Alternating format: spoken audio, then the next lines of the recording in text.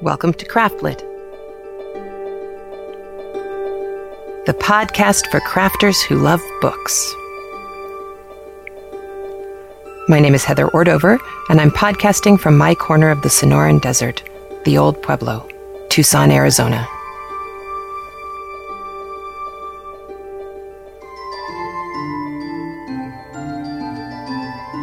Episode 183, London Calling. This episode of Craftlit is brought to you by Knitting Out Loud. Listen while you knit. You can find all of the books available from Knitting Out Loud at knittingoutloud.com. Also, Knit Circus Magazine, the online magazine featuring 3 rings of knitting, sewing, and fun. You can find out more at www.knitcircus.com. Well, hello, if all is going well, I am actually in London right now. In fact, if all is really going well, I should be at iKnit London, hanging out with all the folks there and having a good old time. I'm just going to do the book today. I think I said everything that I possibly could have last week. And so I'm just going to talk to you about the book because today begins an interesting turn in our book, Connecticut Yankee and King Arthur's Court. We're doing chapters 25 and 26. Now, at the end of the last episode, at the end of the last chapters, we had the boss. He fixed the Valley of Holiness. He made it possible for everyone to get their water and have their miracle again. And of course, it was just a patching up the plaster kind of problem. But he never one to turn down putting on a show and making himself look good. He used fireworks and rockets, and he just blew everybody's mind. Now, at the end of 24, he was able to talk to Clarence by telephone, and he found out that the king was on the move. Well, now the king is on his way, and once again, the boss has the opportunity to use technology and his 19th century information to, pull the pants down off of some local con man or somebody purporting to be a magician. There are only a couple of things that I think you either need to listen for or might need information on for the chapters today. One is the king's evil. He talks about the king's evil. This is where the king was supposed to lay on hands and cure the sick. And I think the boss's point is that the sick are curing themselves just by having faith, which is interesting because, of course, now in our modern day, we've learned that laying on of hands, whether religious or otherwise, is actually quite beneficial. Human touch does a great amount. And having faith, whether it's religious or secular, having faith that something will work often changes your body chemistry. And, it's the whole keep a positive attitude. It really does matter.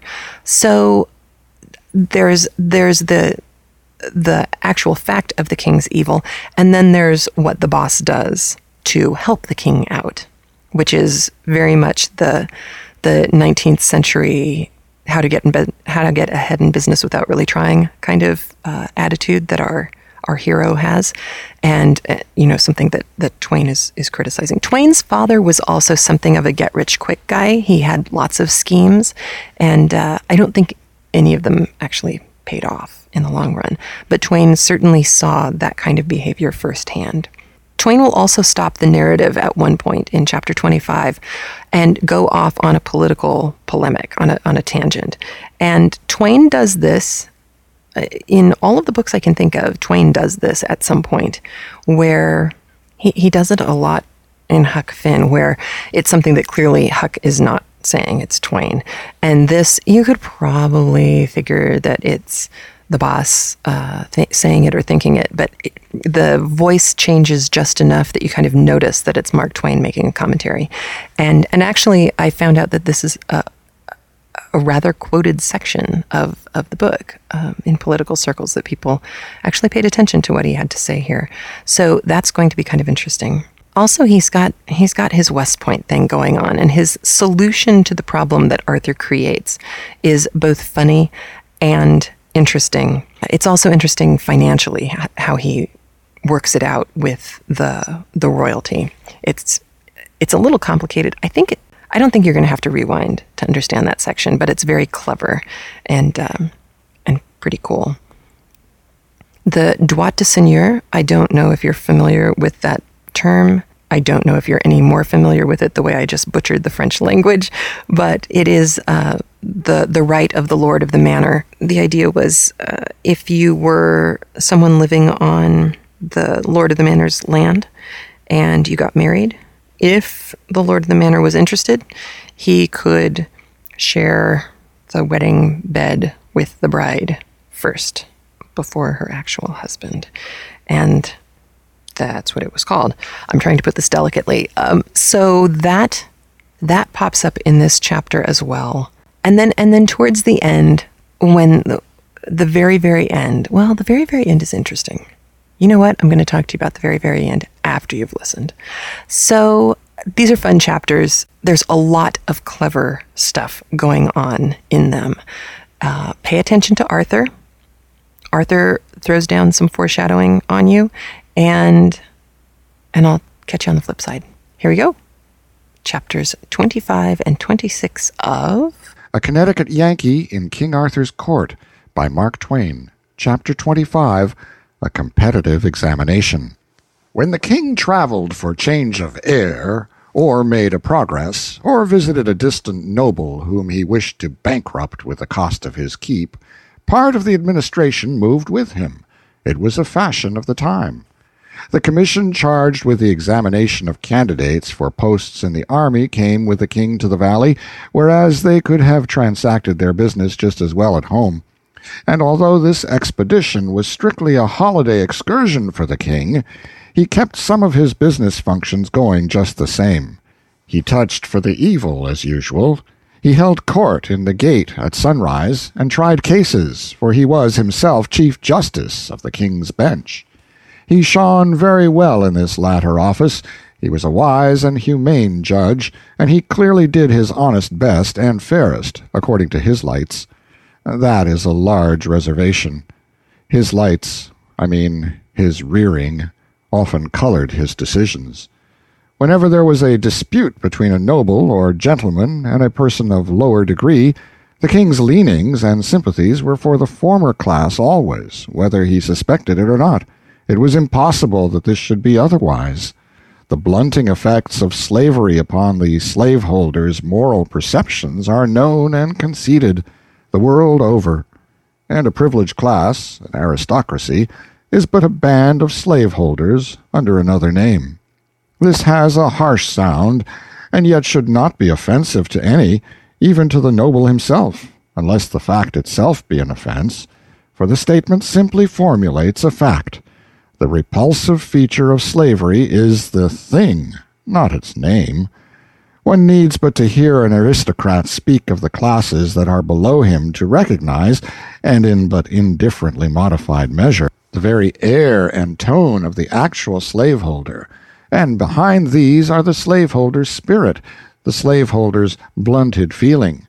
They are the result of the same cause in both cases, the possessor's old and inbred custom of regarding himself as a superior being. The king's judgments wrought frequent injustices, but it was merely the fault of his training, his natural and unalterable sympathies. He was as unfitted for a judgeship as would be the average mother for the position of milk distributor to starving children in famine time. Her own children would fare a shade better than the rest. One very curious case came before the king. A young girl, an orphan, who had a considerable estate, married a fine young fellow who had nothing. The girl's property was within a seigneury held by the church. The bishop of the diocese, an arrogant scion of the great nobility, claimed the girl's estate on the ground that she had married privately, and thus had cheated the church out of one of its rights as lord of the seigneury, the one heretofore referred to as le droit du seigneur. The penalty of refusal or avoidance was confiscation. The girl's defense was that the lordship of the seigneury was vested in the bishop, and the particular right here involved was not transferable, but must be exercised by the lord himself or stand vacated, and that an older law of the church itself strictly barred the bishop from exercising it. It was a very odd case indeed. It reminded me of something I had read in my youth about the ingenious way in which the aldermen of London raised the money that built the Mansion House. A person who had not taken the sacrament according to the Anglican rite could not stand as a candidate for sheriff of London. Thus dissenters were ineligible. They could not run if asked. They could not serve if elected. The aldermen, who without any question were Yankees in disguise, hit upon this neat device. They passed a by-law imposing a fine of £400 upon anyone who should refuse to be a candidate for sheriff, and a fine of £600 upon any person who, after being elected sheriff, refused to serve. Then they went to work and elected a lot of dissenters, one after another, and kept it up until they had collected £15,000 in fines. And there stands the stately Mansion House to this day, to keep the blushing citizen in mind of a long past and lamented day when a band of Yankees slipped into London and played games of the sort that has given their race a unique and shady reputation among all truly good and holy peoples that be in the earth. The girl's case seemed strong to me. The bishop's case was just as strong. I did not see how the king was going to get out of this hole. But he got out. I append his decision. Truly, I find small difficulty here, the matter being even a child's affair for simpleness. And the young bride had conveyed notice, as in duty bound, to her feudal lord and proper master and protector, the bishop, she had suffered no loss, for the said bishop could have got a dispensation making him, for temporary conveniency, eligible to the exercise of his said right, and thus would she have kept all she had. Whereas failing in her first duty, she hath by that failure failed in all, for whoso, clinging to a rope, severeth it above his hands, must fall, it being no defence to claim that the rest of the rope is sound, neither any deliverance from his peril as he shall find. Pardy, the woman's case is rotten at the source. It is the decree of the court that she forfeit to the said Lord Bishop all her goods, even to the last farthing that she doth possess, and be thereto mulcted in the costs. Next. Here was a tragic end to a beautiful honeymoon not yet 3 months old. Poor young creatures, they had lived these 3 months lapped to the lips in worldly comforts. These clothes and trinkets they were wearing were as fine and dainty as the shrewdest stretch of the sumptuary laws allowed to people of their degree. And in these pretty clothes, she crying on his shoulder, and he trying to comfort her with hopeful words set to the music of despair, they went from the judgment seat out into the world homeless, bedless, breadless. Why, the very beggars by the roadsides were not so poor as they. Well, the king was out of the hole, and on terms satisfactory to the church and the rest of the aristocracy, no doubt. Men write many fine and plausible arguments in support of monarchy, but the fact remains that where every man in a state has a vote, brutal laws are impossible. Arthur's people were, of course, poor material for a republic, because they had been debased so long by monarchy, and yet even they would have been intelligent enough to make short work of that law which the king had just been administering, if it had been submitted to their full and free vote. There is a phrase which has grown so common in the world's mouth that it has come to seem to have sense and meaning, the sense and meaning implied when it is used. That is the phrase which refers to this or that or the other nation as possibly being capable of self-government, and the implied sense of it is that there has been a nation somewhere, sometime or other, which wasn't capable of it, wasn't as able to govern itself as some self-appointed specialists were or would be to govern it.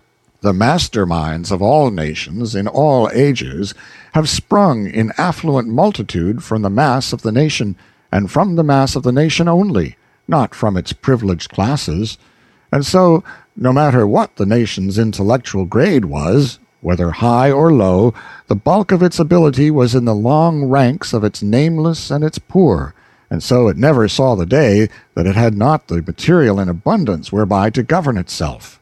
Which is to assert an always self-proven fact that even the best governed and most free and most enlightened monarchy is still behind the best condition attainable by its people, and that the same is true of kindred governments of lower grades, all the way down to the lowest. King Arthur had hurried up the army business altogether beyond my calculations. I had not supposed he would move in the matter while I was away, and so I had not mapped out a scheme for determining the merits of officers. I had only remarked that it would be wise to submit every candidate to a sharp and searching examination, and privately I meant to put together a list of military qualifications that nobody could answer to but my West Pointers. That ought to have been attended to before I left, for the king was so taken with the idea of a standing army that he couldn't wait, but must get about it at once, and get up as good a scheme of examination as he could invent out of his own head.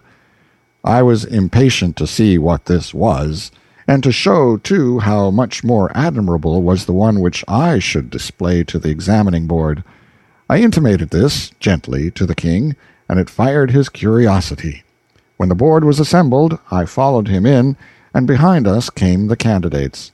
One of these candidates was a bright young West Pointer of mine, and with him were a couple of my West Point professors. When I saw the board, I did not know whether to cry or to laugh. The head of it was the officer known to later centuries as Norroy King-at-Arms. The two other members were chiefs of bureaus in his department, and all three were priests, of course. All officials who had to know how to read and write were priests. My candidate was called first, out of courtesy to me, and the head of the board opened on him with official solemnity. "Name?" "Malese, son of Webster." Webster. My memory faileth to recall the name. Condition? Weaver. God keep us. The king was staggered from his summit to his foundations. One clerk fainted, and the others came near it. The chairman pulled himself together and said indignantly, "It is sufficient. Get you hence." But I appealed to the king. I begged that my candidate might be examined. The king was willing, but the board, who were all well-born folk, implored the king to spare them the indignity of examining the weaver's son. I knew they didn't know enough to examine him anyway, so I joined my prayers to theirs, and the king turned the duty over to my professors. I had had a blackboard prepared, and it was put up now, and the circus began.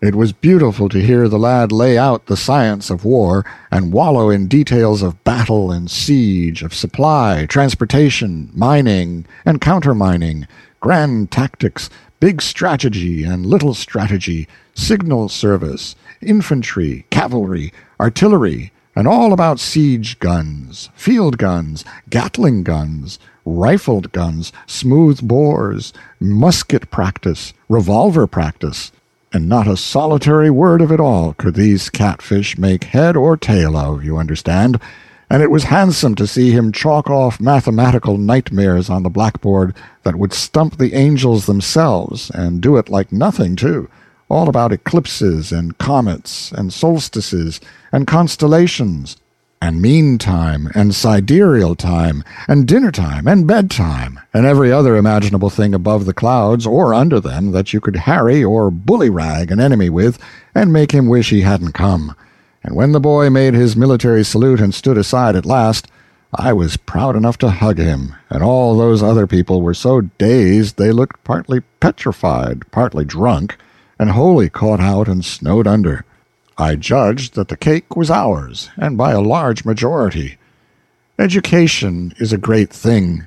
This was the same youth who had come to West Point so ignorant that when I asked him if a general officer should have a horse shot under him on the field of battle, what ought he to do? Answered up naively and said, "Get up and brush himself." One of the young nobles was called up now. I thought I would question him a little myself. I said, "Can your lordship read?" His face flushed indignantly, and he fired this at me. "Takest me for a clerk? I trow I am not of a blood that—" "Answer the question." He crowded his wrath down and made out to answer, "No." "Can you write?" He wanted to resent this, too, but I said, "You will confine yourself to the questions and make no comments. You are not here to air your blood or your graces, and nothing of the sort will be permitted. Can you write?" "No." "Do you know the multiplication table?" "I wit not what ye refer to." "How much is 9 times 6? "It is a mystery that is hidden from me by reason that the emergency requiring the fathoming of it hath not in my life days occurred, and so, not having no need to know this thing, I abide barren of the knowledge." "If A trade a barrel of onions to B, worth 2 pence the bushel, in exchange for a sheep worth 4 pence and a dog worth a penny, and C kill the dog before delivery, because bitten by the same, who mistook him for D, what sum is still due to A from B, and which party pays for the dog, C or D, and who gets the money? If A, is the penny sufficient, or may he claim consequential damages in the form of additional money to represent the possible profit which might have inured from the dog, and classifiable as earned increment, that is to say, usufruct? Verily, in the all-wise and unknowable providence of God, who moveth in mysterious ways his wonders to perform, have I never heard the fellow to this question for confusion of the mind and congestion of the ducts of thought.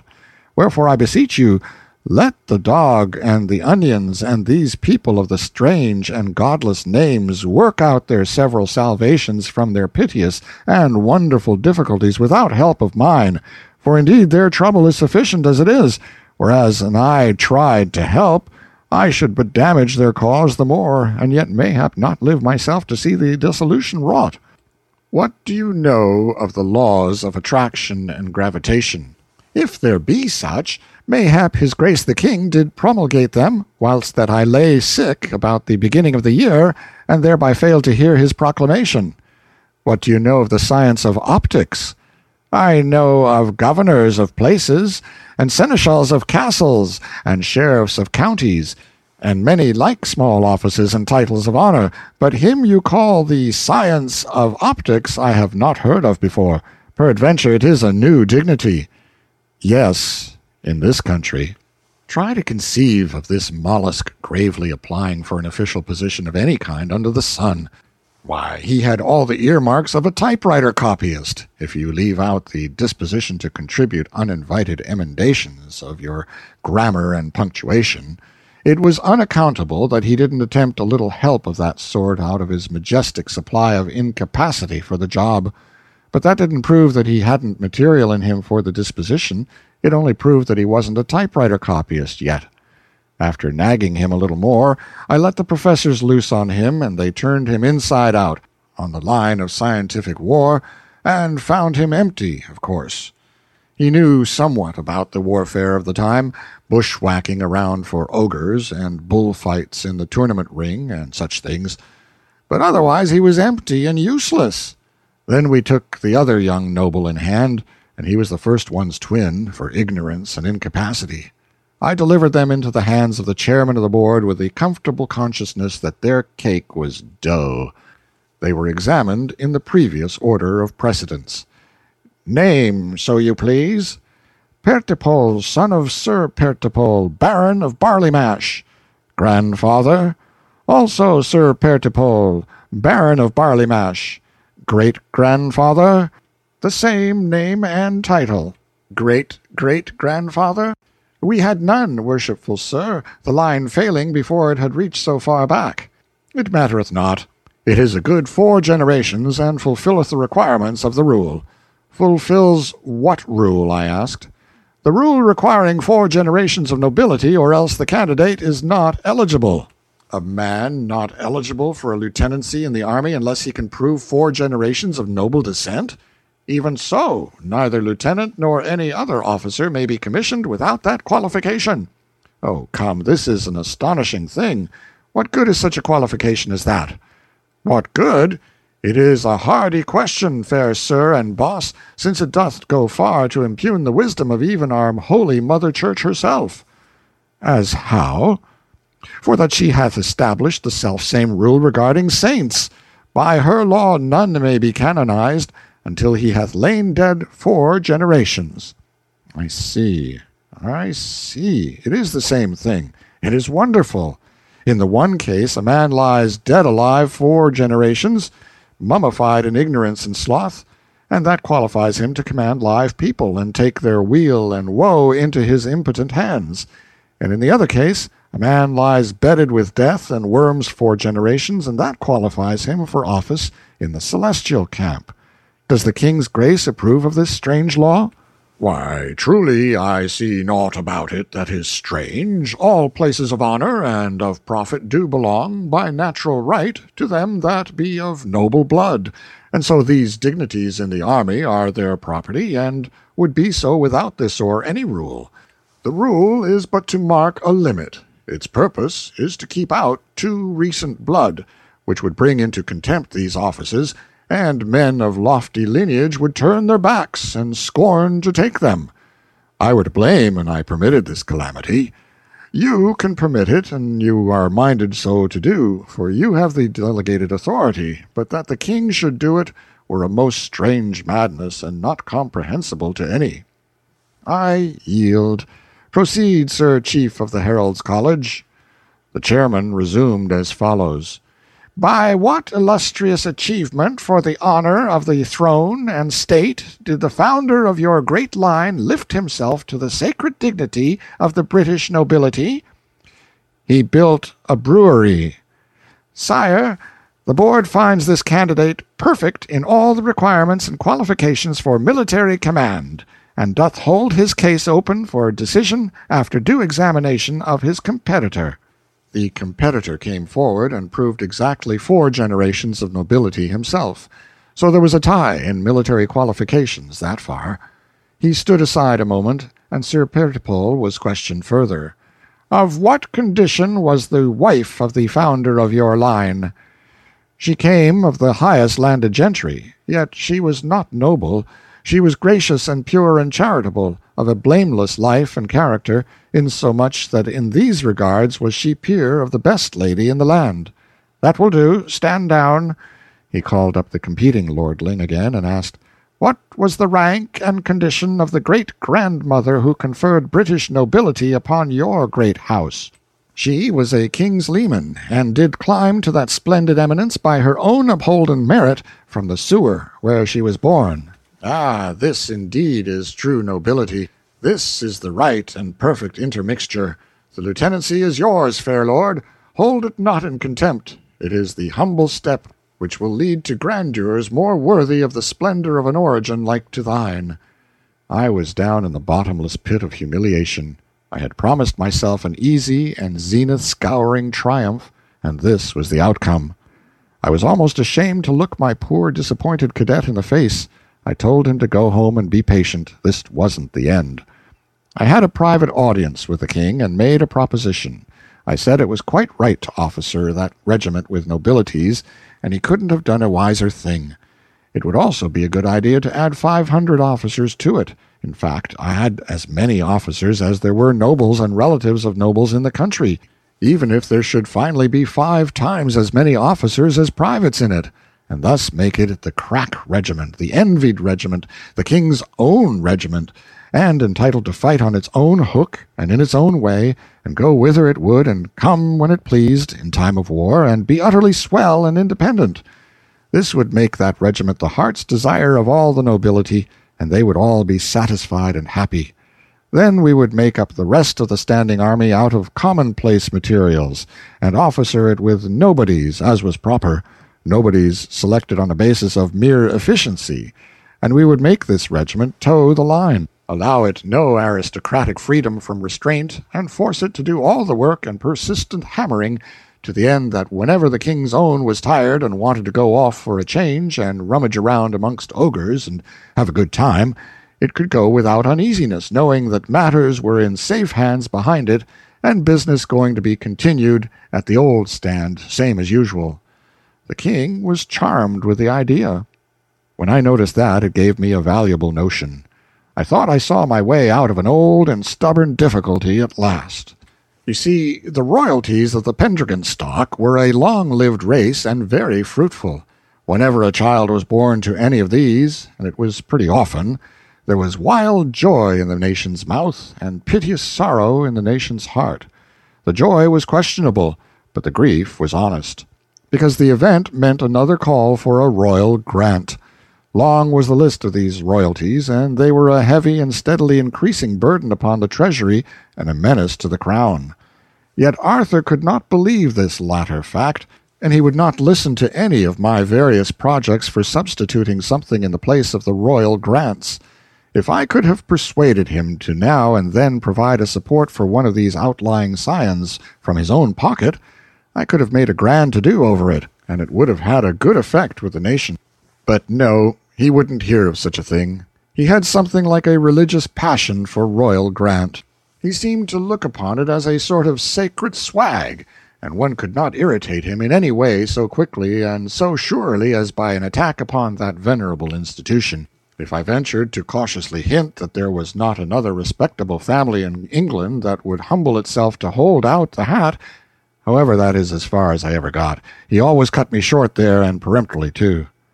But I believed I saw my chance at last.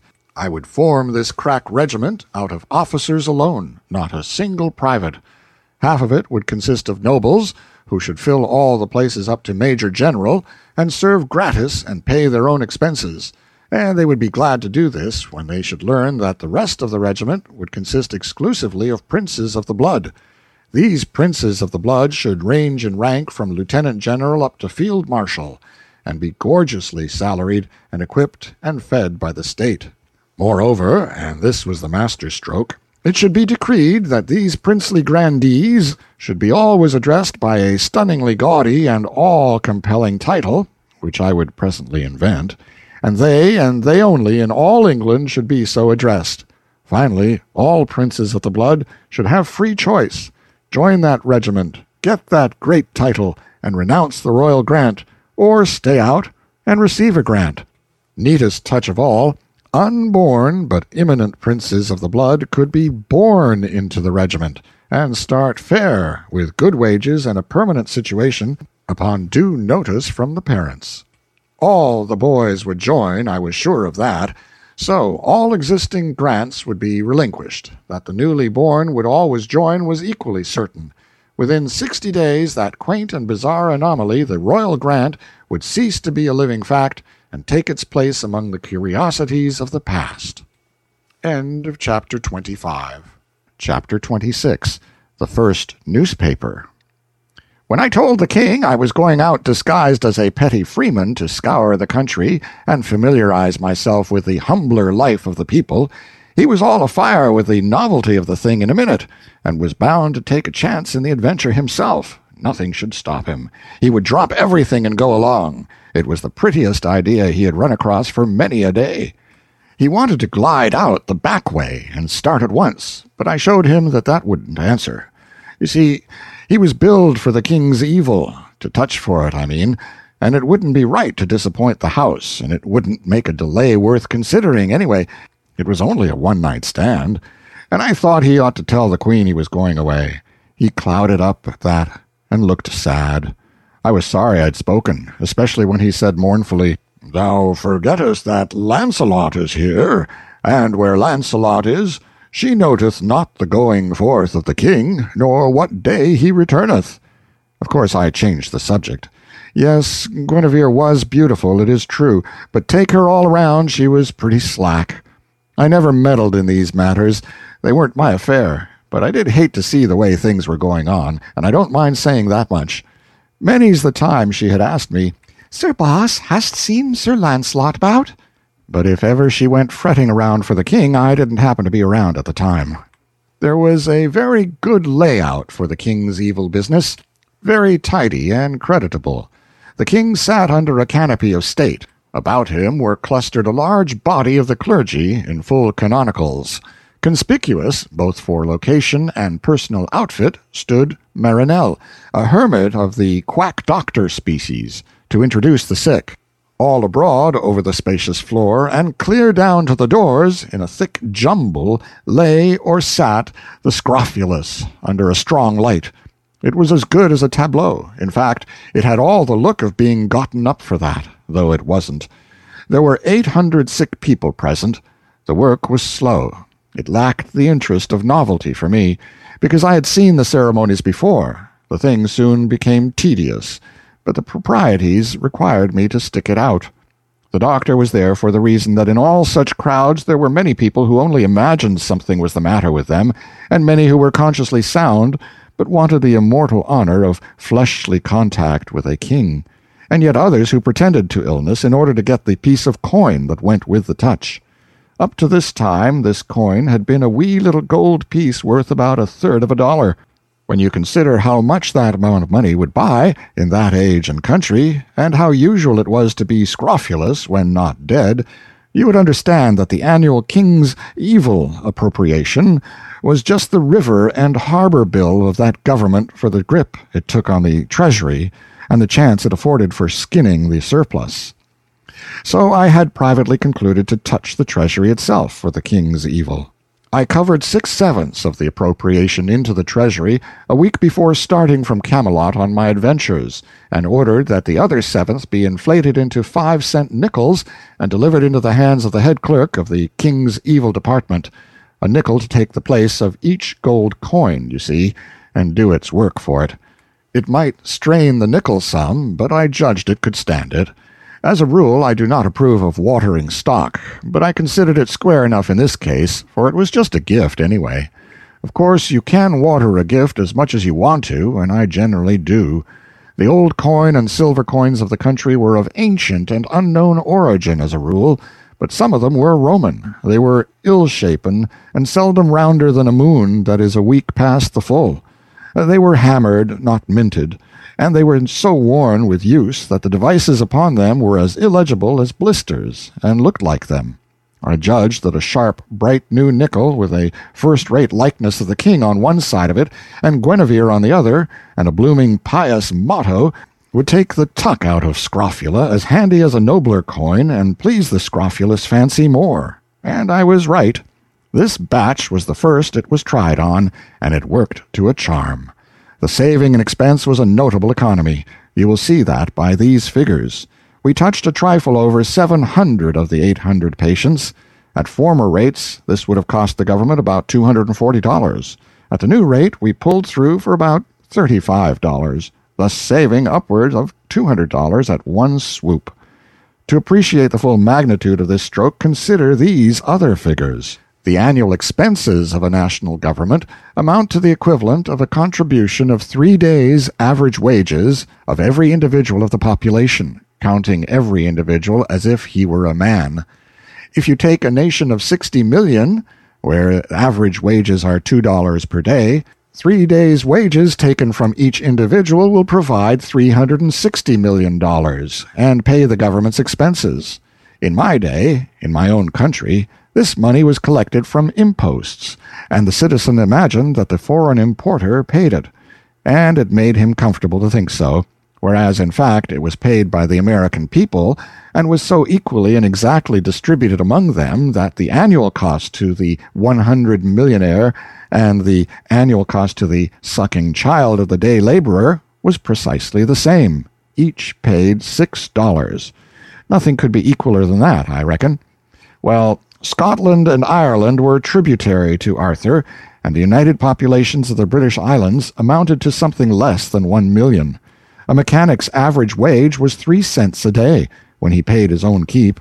By this rule, the national government's expenses were $90,000 a year, or about $250 a day.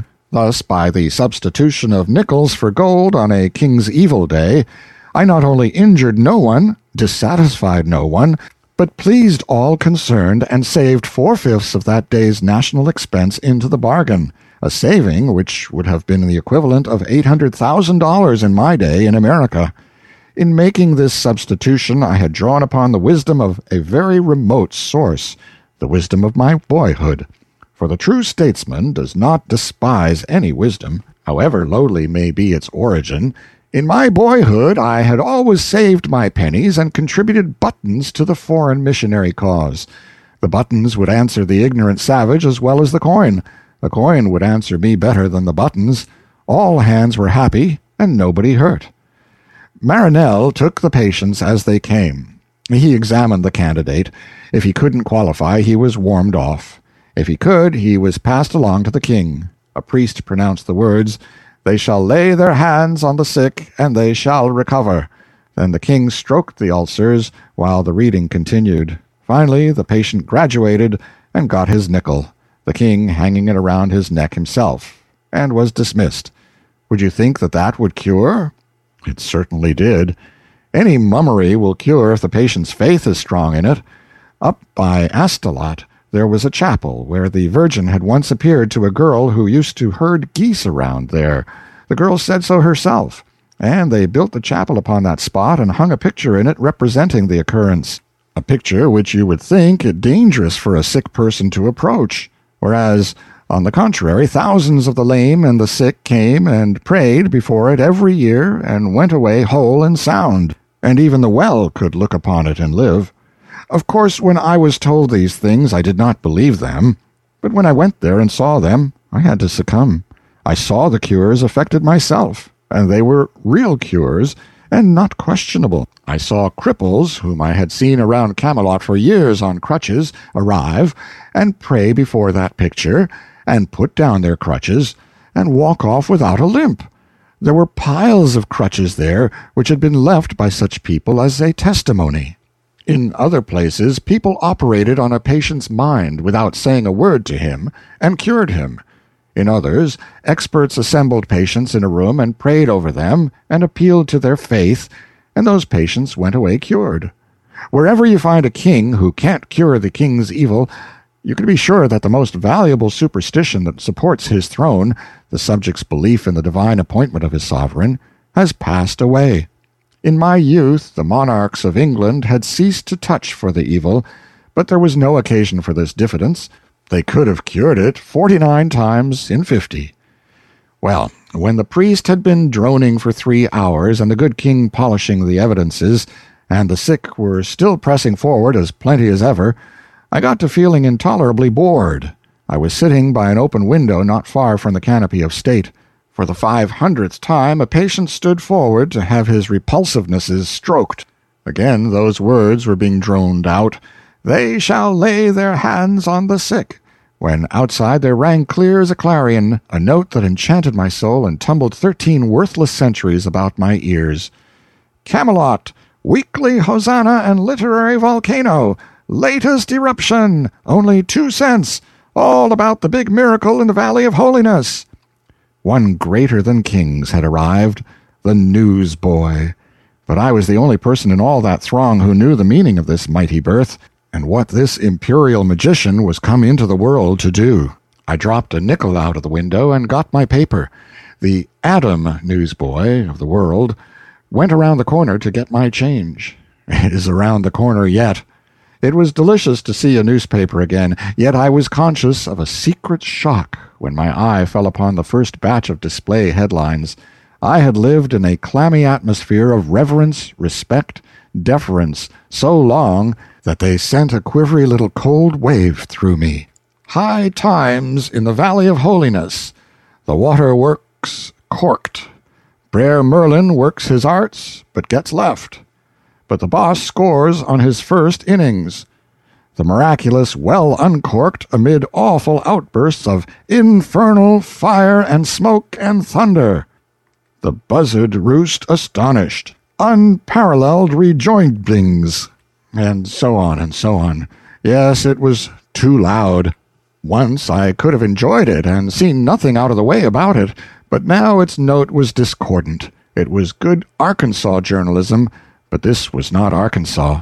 Moreover, the next to the last line was calculated to give offense to the hermits, and perhaps lose us their advertising. Indeed, there was too lightsome a tone of flippancy all through the paper. It was plain I had undergone a considerable change without noticing it.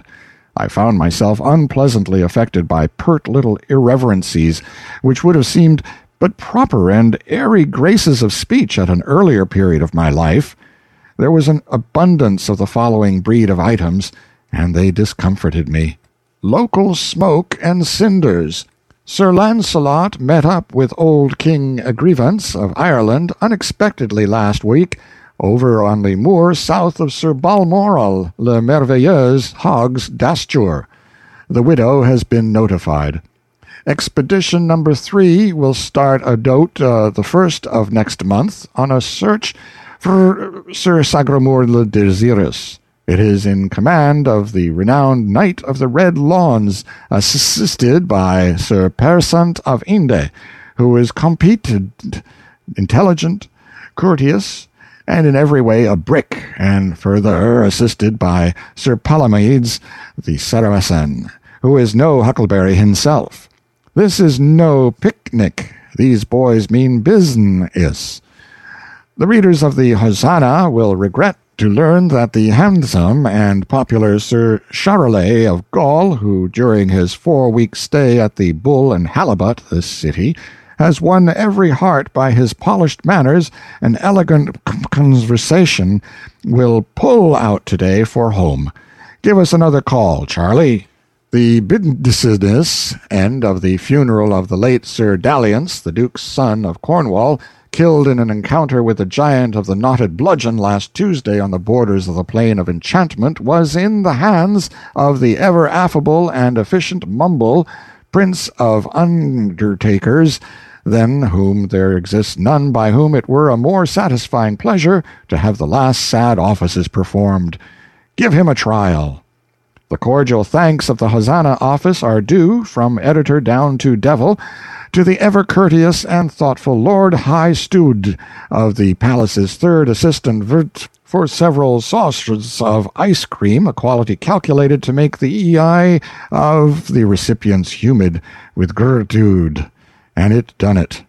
When this administration wants to chalk up a desirable name for early promotion, the Hosanna would like a chance to suggest. The Demoiselle Irene Dewlap of South Astolat is visiting her uncle, the popular host of the Cattlemen's Boarding House, Liver Lane, this city. Young Barker, the bellows mender, is home again, and looks much improved by his vacation roundup among the outlying smithies. See his ad. Of course, it was good enough journalism for a beginning. I knew that quite well, and yet it was somehow disappointing. The Court Circular pleased me better. Indeed, its simple and dignified respectfulness was a distinct refreshment to me after all those disgraceful familiarities. But even it could have been improved. Do what one may, there is no getting an air of variety into a Court Circular, I acknowledge that. There is a profound monotonousness about its facts that baffles and defeats one's sincerest efforts to make them sparkle and enthuse. The best way to manage, in fact the only sensible way, is to disguise repetitiousness of fact under variety of form. Skin your fact each time and lay on a new cuticle of words. It deceives the eye. You think it is a new fact. It gives you the idea that the court is carrying on like everything. This excites you, and you drain the whole column with a good appetite, and perhaps never notice that it's a barrel of soup made out of a single bean. Clarence's way was good. It was simple. It was dignified. It was direct and businesslike. All I say is, it was not the best way.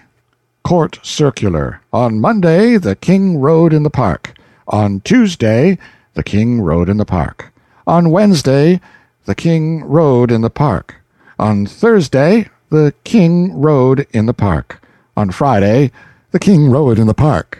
On Saturday, the King rode in the park. On Sunday, the King rode in the park. However, take the paper by and large, I was vastly pleased with it. Little crudities of a mechanical sort were observable here and there, but there were not enough of them to amount to anything, and it was good enough Arkansas proofreading anyhow, and better than was needed in Arthur's day and realm. As a rule, the grammar was leaky, and the construction more or less lame. But I did not much mind these things. They are common defects of my own, and one mustn't criticize other people on grounds where he can't stand perpendicular himself. I was hungry enough for literature to want to take down the whole paper at this one meal, but I got only a few bites. and then had to postpone because the monks around me beseeched me so with eager questions. What is this curious thing? What is it for? Is it a handkerchief? Saddle blanket? Part of a shirt? What is it made of? How thin it is, and how dainty and frail, and how it rattles. Will it wear, do you think, and won't the rain injure it? Is it writing that appears on it, or is it only ornamentation? They suspected it was writing because those among them who knew how to read Latin and had a smattering of Greek recognized some of the letters, but they could make nothing out of the result as a whole. I put my information in the simplest form I could. It is a public journal. I will explain what that is another time. It is not cloth. It is made of paper. Sometime I will explain what paper is. The lines on it are reading matter, and not written by hand, but printed. By and by I will explain what printing is. 1,000 of these sheets have been made, all exactly like this, in every minute detail. They can't be told apart. Then they all broke out with exclamations of surprise and admiration. 1,000? Verily a mighty work, a year's work for many men. No, merely a day's work for a man and a boy. They crossed themselves and whiffed out a protective prayer or two. Ah, a miracle, a wonder, dark work of enchantment. I let it go at that. Then I read in a low voice, to as many as could crowd their shaven heads within hearing distance, part of the account of the miracle of the restoration of the well, and was accompanied by astonished and reverent ejaculations all through. Ah, how true! Amazing, amazing! These be the very haps as they happened, in marvelous exactness. And might they take this strange thing in their hands, and feel of it, and examine it? They would be very careful.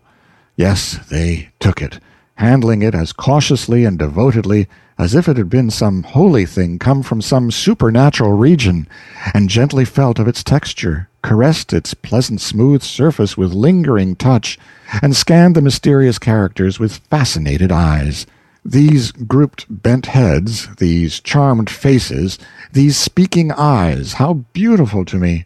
For was not this my darling, and was not all this mute wonder and interest and homage a most eloquent tribute and unforced compliment to it? I knew then how a mother feels when women, whether strangers or friends, take her new baby and close themselves about it with one eager impulse, and bend their heads over it in a tranced adoration that makes all the rest of the universe vanish out of their consciousness, and be as if it were not for that time.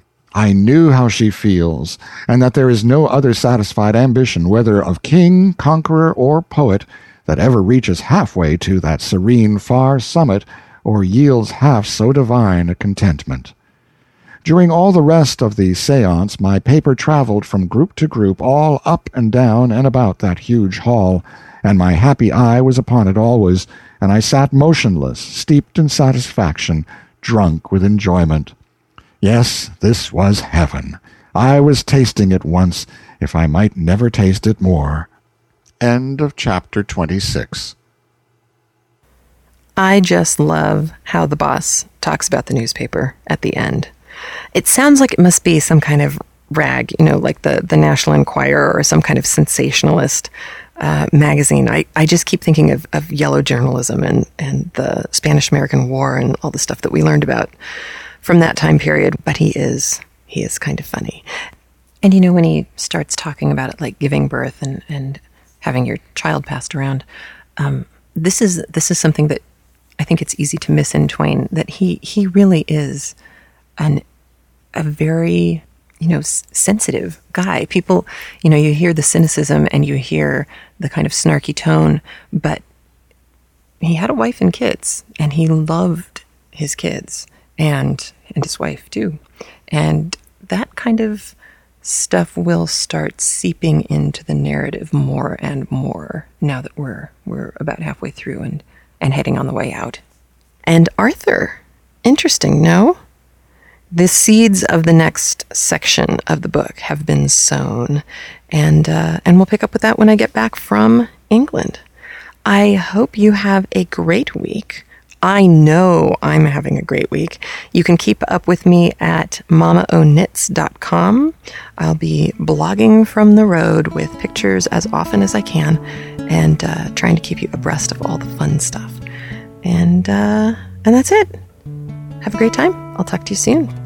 Bye. Please remember to support the people who support Craftlit. Visit Knitting Out Loud. Listen while you knit. And Knit Circus Online Magazine, offering 3 rings of knitting, sewing, and fun. You can check out the summer issue at www.knitcircus.com. And please visit the blogs and sites of Craftlit supporters. Those links can be found in the sidebar of the show notes. The show notes can be found at craftlit.com. Craftlit can also be accessed by its own iPhone application. You can purchase it at the iPhone or iTouch application store, or you can subscribe free at iTunes. Craftlit is made possible by the generous support of its listeners, and for that, I am truly grateful. And remember, if your hands are too busy to pick up a book, at least you can turn one on.